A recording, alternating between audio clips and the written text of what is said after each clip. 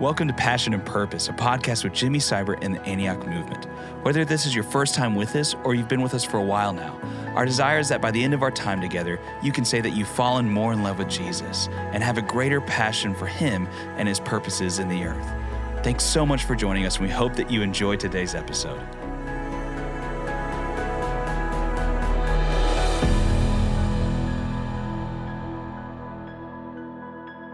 All right, well, Jimmy, it's going to be a great run in this next season with the Passion and Purpose podcast. Come on. I'm really envisioned as we're going to jump into affections and loyalties determining destinies. Woo! I love it. So we're gonna get there. Yeah. But we're not going to just do that. We're going to intersperse. We're going to have guests on. We're going to have some different testimonies. Yes. So we're going to have a great rhythm going with that. But let's jump in. I want you to tell us. Affections, loyalties, determining destinies. What does that mean?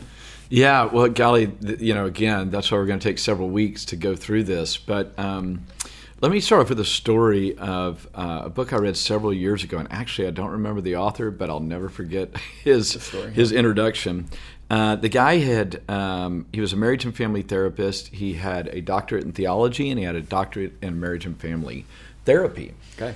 And he starts off his chapter, and he says, I had this doctorate, I had a marriage of 23 years, I had 3 kids.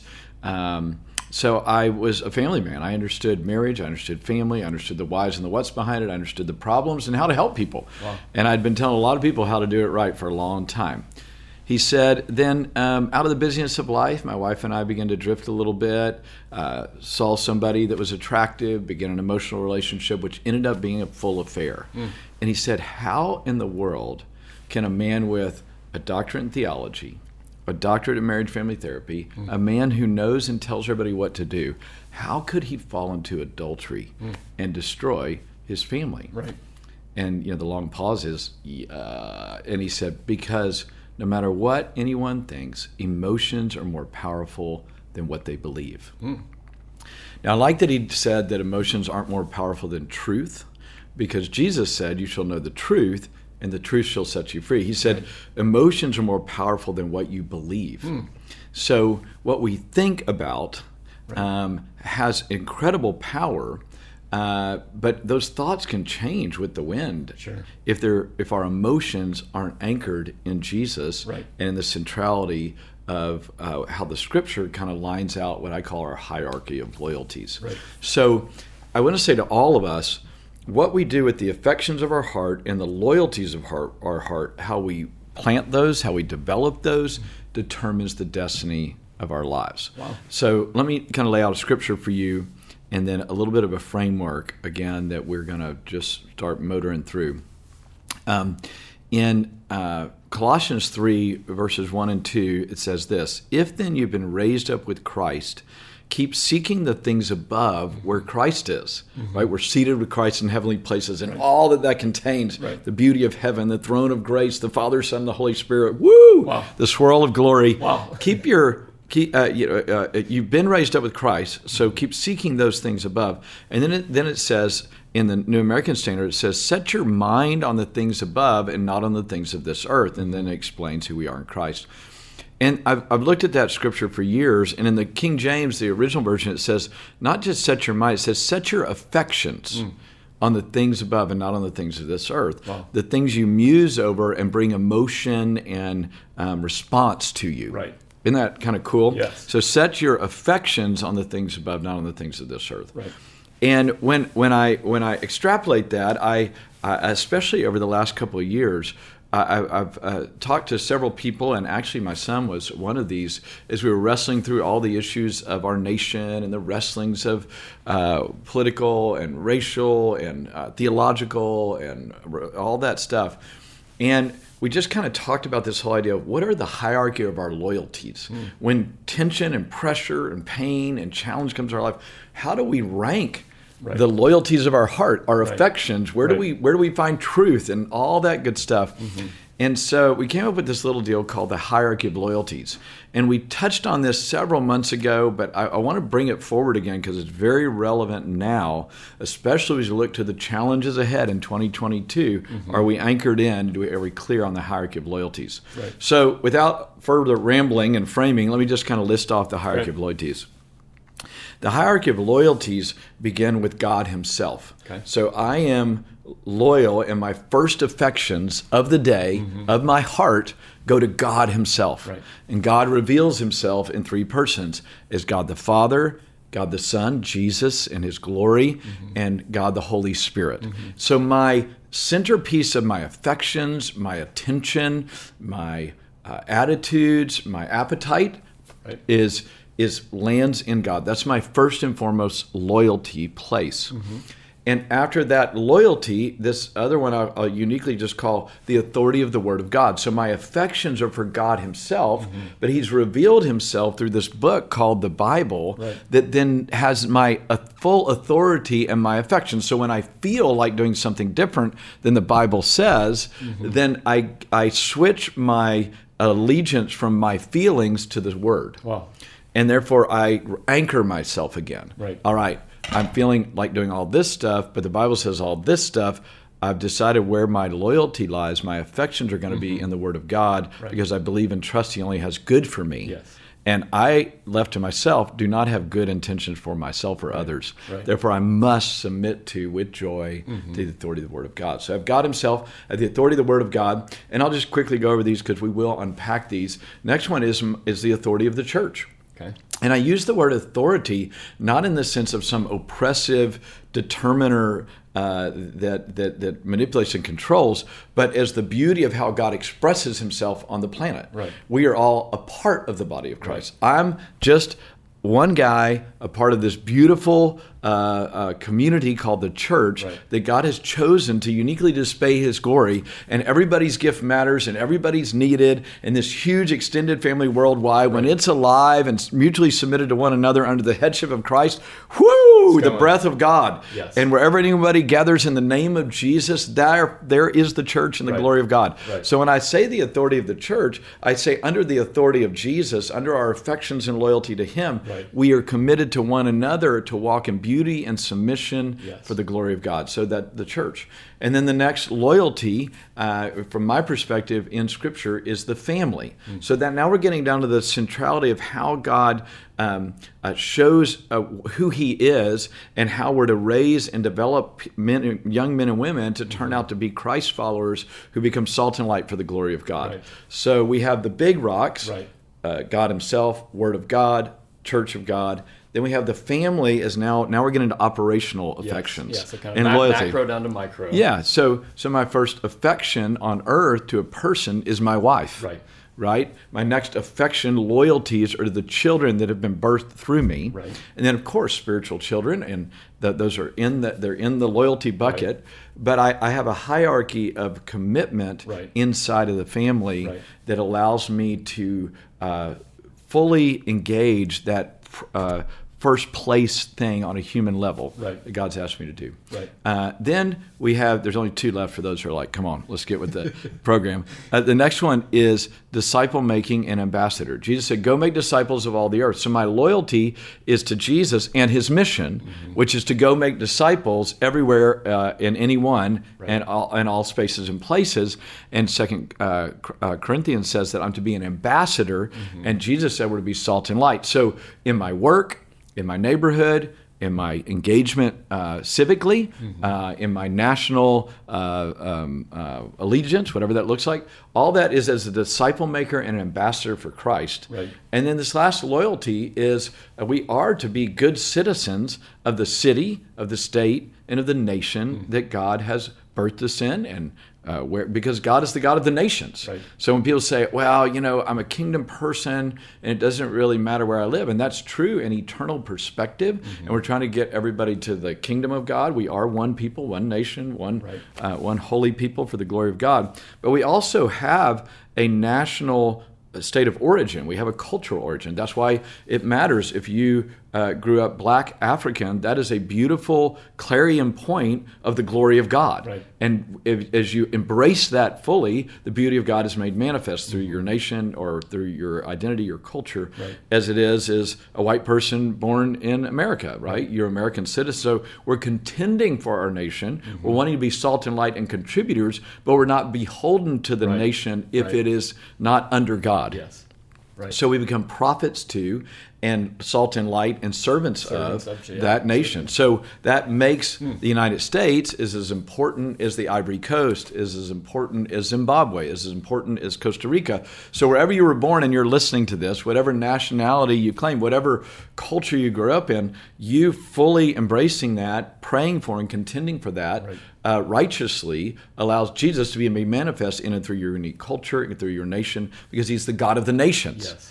And that's just beautiful, right? Beautiful. Because we're all going to be under the banner of Jesus ultimately and for eternity. Right. The nations are going to come in corporately, and the beauty of the languages and expressions are just going to be one of the most glorious things we've ever experienced. Right. So there we go. There's a lot there, Jordan. Land me, and let's start with point one. Yeah. Okay, so I want to do a brief refresh. We said the top affections, loyalties are going to lead to destiny. Yes. That's a big motivator. Yeah. Wow, you're telling me. So help us get from, you just took us through that hierarchy of loyalties, but we've got this end goal of destiny. Yeah. So connect that for us. Yeah. So let me just do a little testimonial here, and then we can talk a little about loyalty one.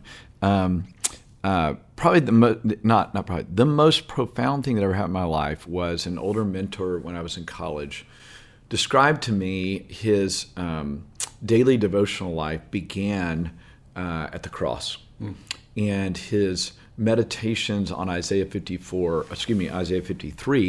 4 through 7. He said he had 94 teachings on Isaiah chapter 53, verses 4 through 7, which talks about the centrality of the cross, the centrality of Jesus. Wow. And then, of course, the scriptures speak abundantly to it, and he had other scriptures. And then we began to just talk about this, the meditation of our heart and the landing place of our attachment every day, beginning with the cross. Therefore, we see the Father. Right. Therefore, we see the Holy Spirit fully. And when that happens, then we are in Christ, attached rightly. Our emotional needs are met. Our eternal clarity our mission is clear. Our joy is anchored. Right. Everything is anchored. Our affections, so that I don't have to reach out to other things inappropriately because I'm anchored in. And so I began to make a practice of every day meditating on God the Father, God the Son, God the Holy Spirit. And then, especially in the early days, which I'm getting back to again, thank you, Jesus, to ending my day meditating on God the Father, God the Son, God the Holy Spirit. Because it's the meditation and the affections rooted in Christ that reveals the Father and the Holy Spirit that allows us to live fully alive. Yes.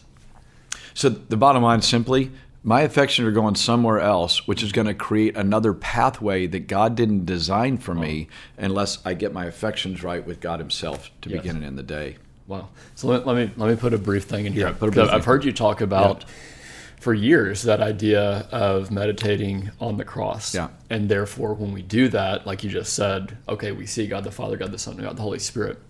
And I've given a challenge out for years to different ones of try it for a month. Yeah. Because there's warfare against it. We drift and all sorts of stuff. But if we stay with it, it is really transformational, which I think is why you said this was such a significant part of your life. So what has it been like? You know, we know the text, words of my mouth, meditation of my heart, be pleasing in your sight. You're giving us a real practical of setting those affections of the heart of, it's a way, but beginning and ending the day, meditating on God the Father, God the Son, and the Holy Spirit. So anything else you want to say to help us with that, or are we going to go straight into the first one? Yeah, well, let's combo it. Okay. So the first affection is God himself. Yes. All right.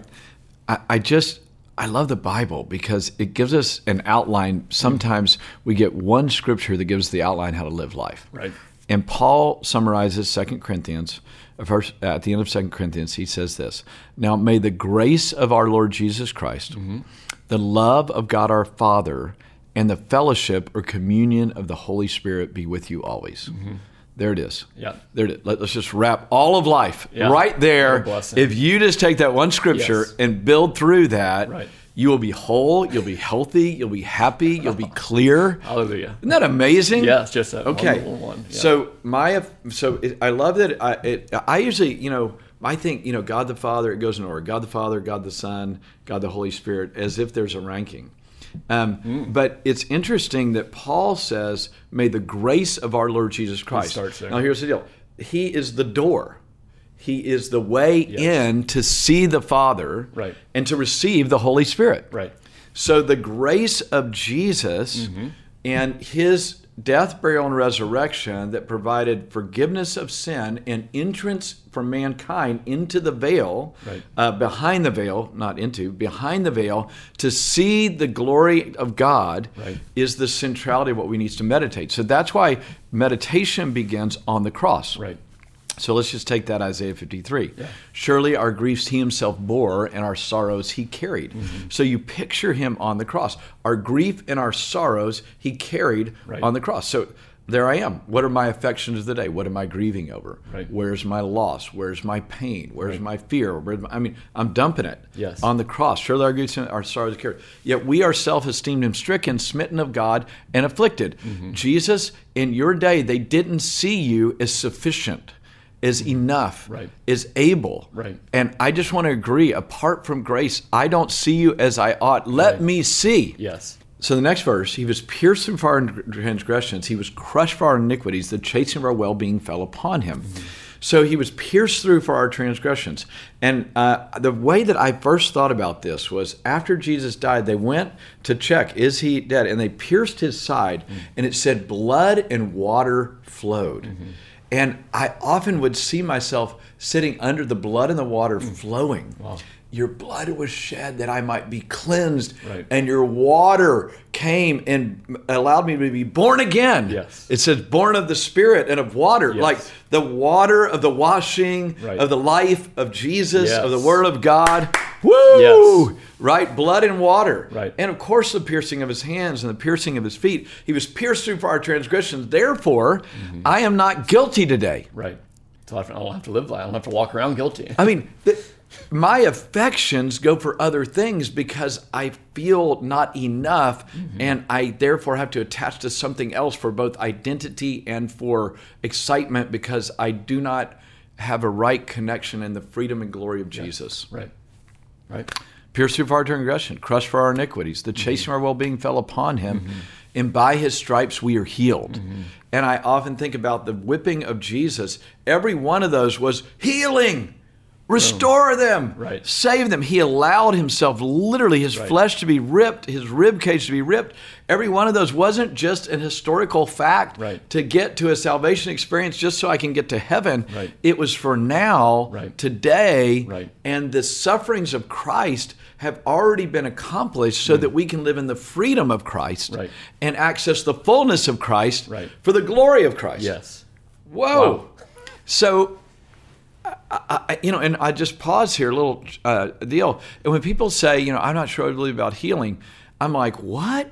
Obviously, you haven't meditated that he was pierced through for our transgression, because by his stripes we are healed. So I pray for the sick because Jesus already allowed his body to be beaten so that sick people might be healed. Now, I still don't know why everybody I pray for doesn't get well, but it's not about that. It's about the glory of God and me appropriating that. So sometimes when I'm praying for the sick, I picture in my mind his flesh being ripped and whipped and him saying, for you. And I just say, Jesus, I'm holding your hand and I extend my hand in your name. Heal them in Jesus' name. Wow. Pierced through for our transgression, crushed for our iniquities. By his stripes we are healed. And this next, all of us like sheep have gone astray. Each of us has turned to his own way. But the Lord has caused the iniquity, the sin of us all, to fall on him. Yes. Whoa. Wow. And that is a beautiful illustration of when the priest would lean into the sheep in the old covenant and transfer the sins of the people onto the head of the lamb before they would slaughter the lamb and shed the blood so they could walk into the temple. Wow. I don't know what else to say, Jordan. When people say, am I loved? Am I forgiven? I don't feel like it. More than you know. Okay, so your feelings and your affections are lying to you, ruling you, instead of your loyalty and affections to the cross, into Jesus, into grace. Right. You say, well, how do I get those feelings from here to there? Right. By meditating on the cross, the grace of Jesus given for you and me so that we can enter into the holy place, free today to experience the joy, the life, and the love of God. Amen.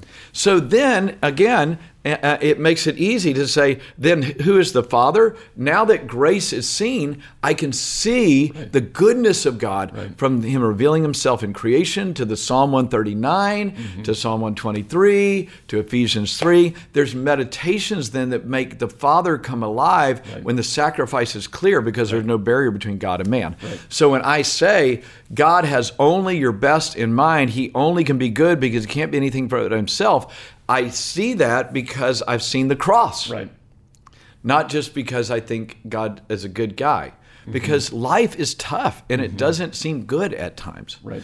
But the Father is nothing but good, but sin and the devil, they're the ones we're after. Right. If we're going to accuse anybody, let's accuse sin and the devil and glorify God so that we can overcome them in our journey and struggle. Amen. Right? All right. So I know we're right out of time here, but let's just wrap this. So where does the Holy Spirit come in? So Jesus, glorious Jesus, the worthy one, said, it is to your advantage that I'm sending the Holy Spirit. Now, my mind circuits are just blowing right now, and I don't know.